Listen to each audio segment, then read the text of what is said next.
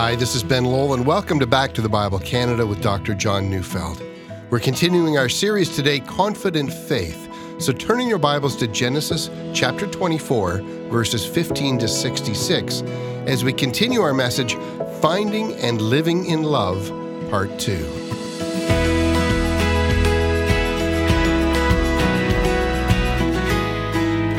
There's a story that's sometimes recounted about Amy Carmichael. Now, if you don't know who she was, Amy Carmichael was a missionary in India for 55 years.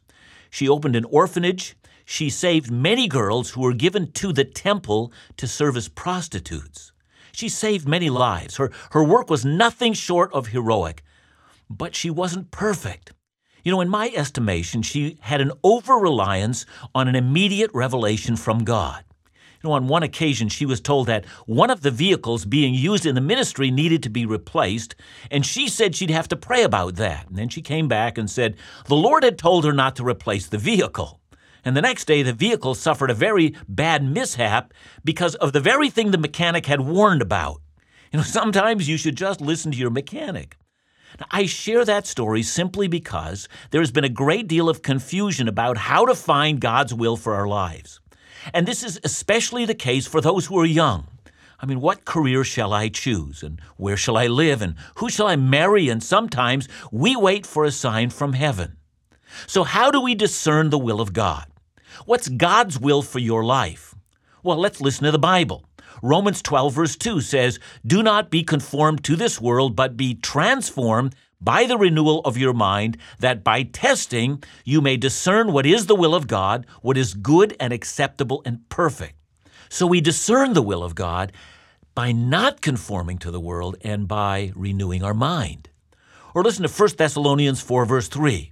"For this is the will of God, your sanctification, that you abstain from sexual immorality." See, that's God's will for you. No point in asking what your career choice should be if you ignore this. Or listen to 1 Thessalonians 5, 16 to 18. "Rejoice always, pray without ceasing, give thanks in all circumstances, for this is the will of God in Christ Jesus for you." See what the will of God is? That you live the way He commands you to live. That you live by faith and keep in step with the Holy Spirit. Then marry someone, anyone, who wants God's will for their life, and you're going to be just fine.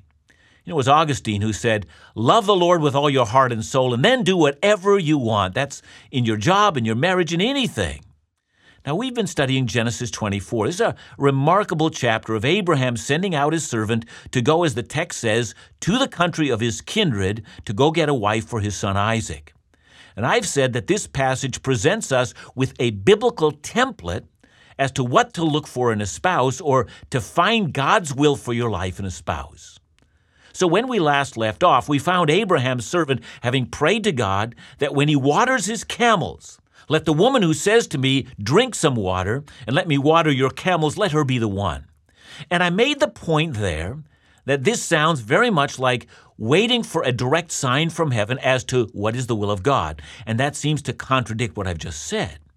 So what should we take from this passage? And I'm going to say that this is not a passage about using a fleece prayer for a right partner. Well, if that's true, what then is this passage about? I think the enduring concept here is that Abraham's servant was in prayer as to who the right partner was for Isaac. Prayer is always essential in discerning the will of God. Now I'm reading Genesis 24, verses 15 to 21. "Before he had finished speaking, behold, Rebekah, who was born to Bethuel, son of Milcah, the wife of Nahor, Abraham's brother, came out with her water jar on her shoulder. The young woman was very attractive in appearance, a maiden whom no man had known. She went down to the spring and filled her jar and came up. Then the servant ran to meet her and said, 'Please give me a little water to drink from your jar.' And she said, 'Drink, my lord.' And she quickly let down her jar upon her hand and gave him a drink. When she had finished giving him a drink, she said, 'I will draw water for your camels also until they have finished drinking.' So she quickly emptied her jar into the trough and ran again to the well to draw water, and she drew it for all his camels. The man gazed at her in silence to learn whether the Lord had prospered his journey or not. Now, did you notice that after the servant prayed for a sign and after Rebekah had done everything that he had prayed for, did you notice verse 21? Abraham's servant is trying to learn if it's the right woman. In other words, he doesn't see the sign fulfilled as the only thing he's looking for to discern the will of God. Notice what he sees in Rebekah. He sees three things. First, the text says he saw her beauty. She's gorgeous. In other words, he knew she would be attractive to Isaac. Look, this is obvious. Rarely will a person marry someone they're not physically attracted to. And since I've been talking about finding God's mate, if you're looking to get married, make yourself attractive. Don't walk around with flies buzzing around your head because you don't take care of yourself. And this is vital. The servant sees far more than the attractiveness in Rebekah. He also sees her purity. I can't begin to stress the importance of a person's sexual conduct. Now, before I go any further, let me add a note of grace. There are all manner of persons who have lost their virginity and have mourned over that and have repented. They've cleansed themselves through the blood of Christ. They've walked after Him. They're healed from their waywardness. Don't you ever throw rocks at them or call unholy whom God has called holy. God can restore, and I believe that. And this is key, don't ever get involved with someone who can't control their sexual urges. I remember years ago having a young man tell me that he had been cheating on his fiancée. And now he asked me what he should do. And I said, well, you got to tell her. And he said, she'll leave me. And I said, well, that would be wise. Hear me, never get involved with someone who's not chaste. That's God's will for you. Now then, the servant also notices her nobility of character. Notice that Rebekah took the initiative and hauled water for the servant's camels. Now, since I know nothing about camels, I looked up some details about them. If they've not drunk for a couple of days, as would have been the case here, I think, a camel will drink about 25 gallons of water. Now, in that day, a woman would draw water with a 3-gallon jug. Now, we know the servant had 10 camels, and so we know that it would have taken the better part of the day for Rebekah to be this man's servant. If you're looking for a spouse, look for someone who serves others. Are they active in ministry in your church? Do they have a ministry? Are they giving themselves for others and for the grace of God? A faithful minister of Christ makes a fabulous marriage partner. A person given to idleness who is effectively lazy is a bad marriage partner. And then be prepared to recognize the providence of God. So let's go on reading Genesis 24, verses 22 to 28. When the camels had finished drinking, the man took a gold ring weighing half a shekel, 2 bracelets for her arms weighing 10 gold shekels, and said, please tell me, whose daughter are you? Is there room in your father's house for us to spend the night? She said to him, I am the daughter of Bethuel, the son of Milcah, whom she bore to Nahor. She added, we have plenty of both straw and fodder and room to spend the night. The man bowed his head and worshipped the Lord and said, blessed be the Lord, the God of my master Abraham, who has not forsaken his steadfast love and his faithfulness toward my master. As for me, the Lord has led me in the way to the house of my master's kinsman. Then the young woman ran and told her mother's household about these things. I noticed that a fleece is not enough. Abraham had sent his servant to find a wife among his kinsmen. Those were the instructions. And so the servant didn't just go to the well. A woman showed up. He prayed for a sign. He got the sign he wanted, and he said, that's got to be the will of God. Remember, he's following Abraham's instructions. He knows where to look. As a point of application, I would say, if you're unmarried and looking for a spouse, you also know where to look. Only look among the people of God, among fellow believers who trust Christ alone unto salvation, who are committed to the authority of Scripture, and who are faithful to the gospel. But within that, look also for God's providential hand. Has it seemed to you that God was involved in directing the relationship that is developing, or is this contrary to the good designs of our Savior? I hope you see that the important part of all of this is not the sign, but the wisdom that this servant has as a man of faith who understands the mind of God and who is acting in faithfulness to the wishes of his master Abraham.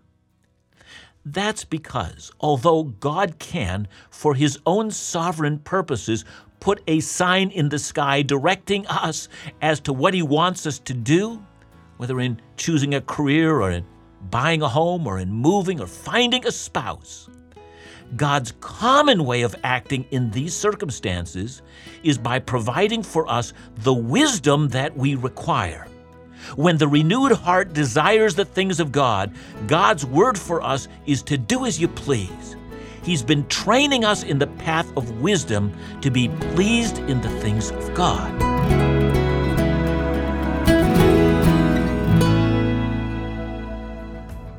Truth in Life Today is Back to the Bible Canada's video Bible engagement program that speaks into the culture, current issues, questions of life and faith, and offers a biblical perspective. Recently, we've discussed topics like hell, biblical worship with guest Shane Weeb, issues of suffering and natural disasters, to name just a few. And in the days ahead, you'll watch as we consider the legalization of marijuana, the Christian in politics with guest and Member of Parliament Ed Fast, and the very current issue of religious freedom with Earl Phillips, Executive Director of Trinity Western University's proposed law school, and much more. So join us for Truth in Life Today every Monday online on Facebook, YouTube, the Back to the Bible Canada mobile app, and more. And discover the many back programs online as well. For more information or to support programs like Truth in Life Today, call us at 1-800-663-2425 or visit backtothebible.ca.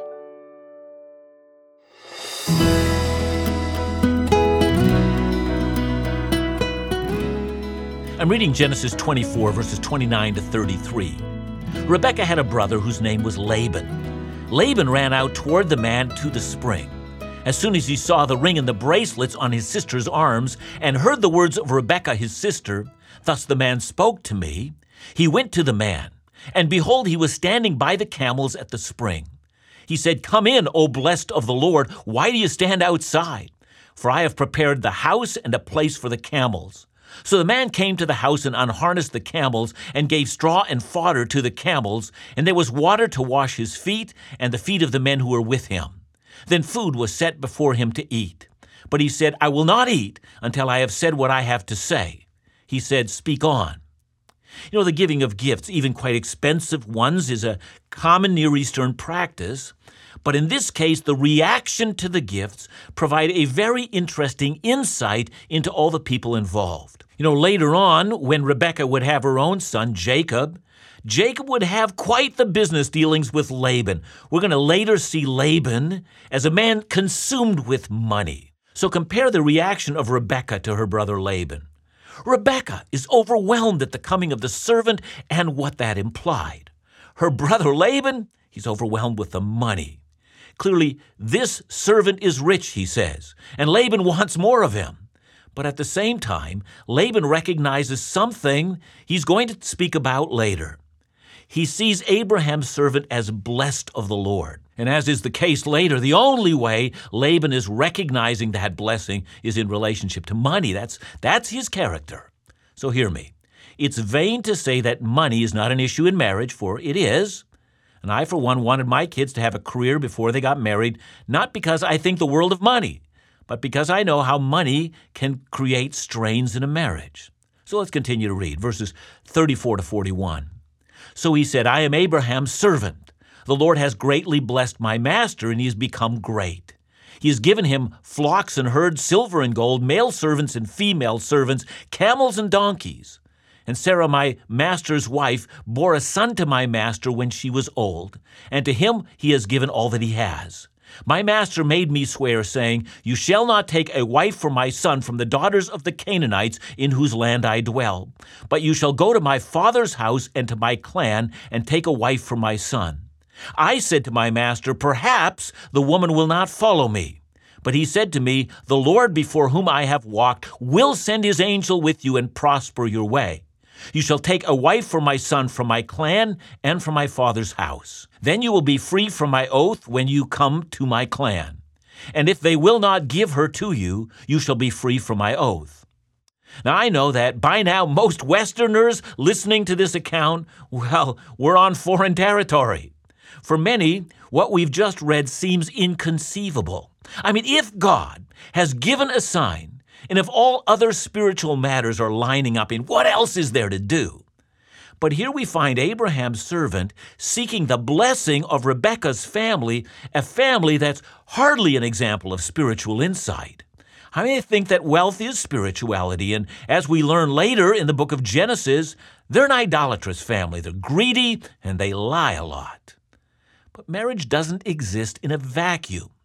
You ignore each other's family to your own peril. One of the best things that happened to Rebekah is when her family blessed her. I know couples whose marriage is what I call a rebellion marriage, meaning we're going to show them. But ultimately that rebellion comes at a high price. I remember asking Kathy's dad for her hand in marriage. It actually took him a whole day before he came up with an answer. And when I look back at that, I think, well, he might have been a wise man. So let's continue to read verses 42 to 49. I came today to the spring and said, O Lord, the God of my master Abraham, if now you are prospering the way that I go, behold, I am standing by the spring of water. Let the virgin who comes out to draw water, to whom I shall say, please give me a little water from your jar to drink, and who shall say to me, drink, and I will draw water for your camels also, let her be the woman whom the Lord has appointed for my master's son. Before I had finished speaking in my heart, behold, Rebekah came out with her water jar on her shoulder, and she went down to the spring and drew water.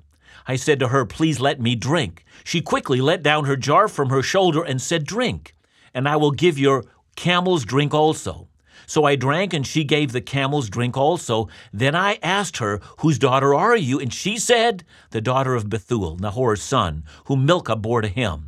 So I put the ring on her nose and the bracelets on her arms.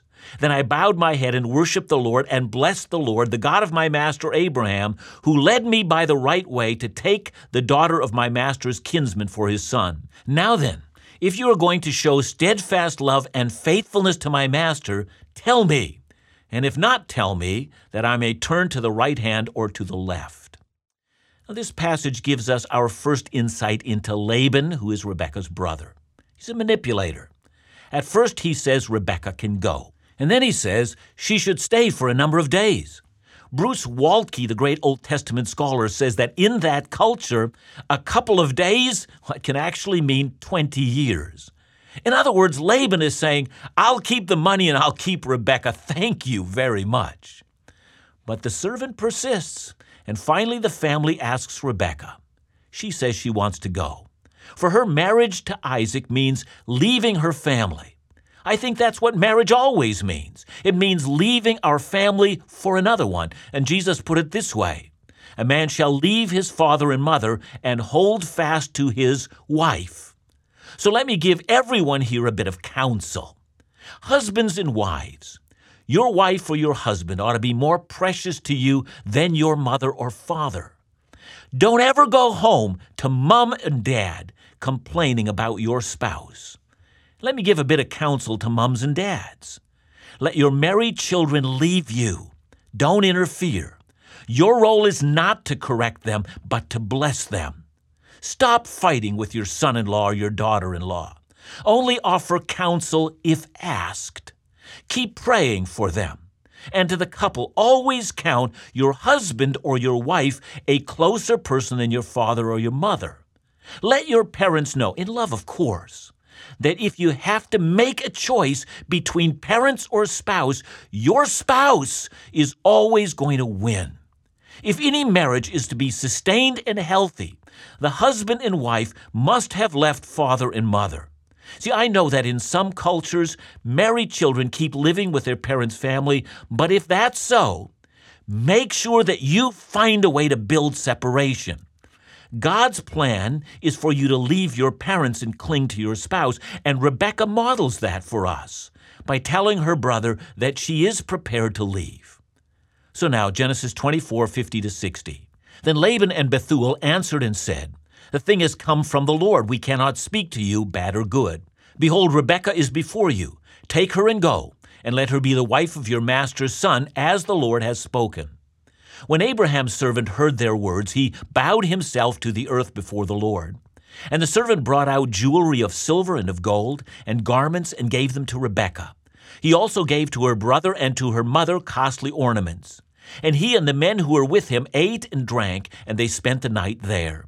When they arose in the morning, he said, "Send me away to my master."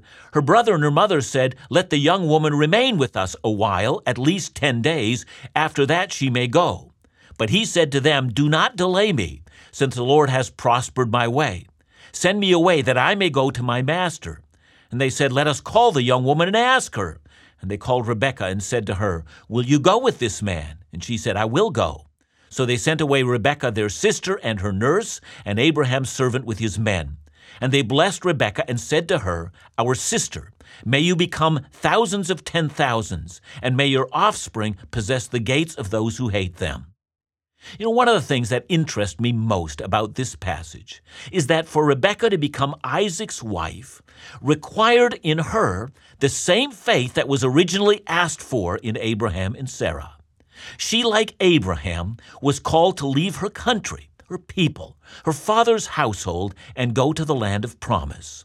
She, like Abraham and Sarah, would follow the Fertile Crescent down into Canaan, and there would become a wanderer without land, owning only a great promise that God would bless the world through her. Rebekah's decision was a decision to follow the God of Abraham. Husbands and wives, if your marriage is going to make it, you want a healthy marriage, then say to the Lord, "This marriage depends on faith, on my and my wife or my and my husband being willing to abandon all that we love for the sake of the God of Abraham." May that be your commitment together, and I promise you a lifetime of love.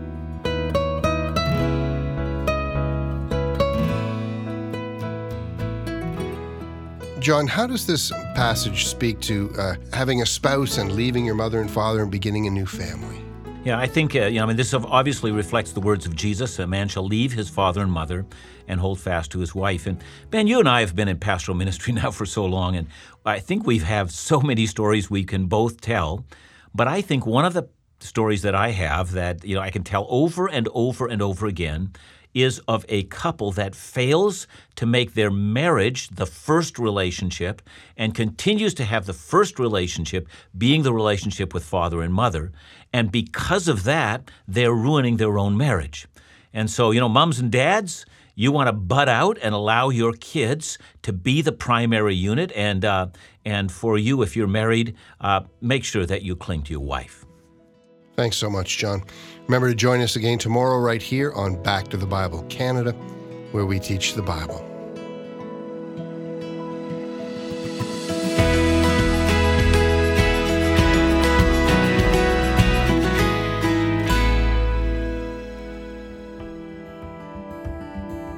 As we begin 2018, we want to thank all of those who support the ministries of Back to the Bible Canada as a Partner to Tell monthly partner. Your regular commitment allows for the essentials of ministry to take place, and we're so grateful. 2018 begins a celebration of our 60th anniversary of ministry in Canada, and the giving of every partner has made this milestone possible. Perhaps you've never given, or maybe 2 or 3 times a year. Maybe this is the year you become a Partner to Tell monthly partner. Our commitment will be to continue to provide the Bible teaching you expect, but more programs, reaching more people, using more mediums than ever before, while remaining faithful to the mission and legacy established 60 years ago by our founder, Theodore Epp. Become our next Partner to Tell monthly partner today. Call 1-800-663-2425 or visit backtothebible.ca.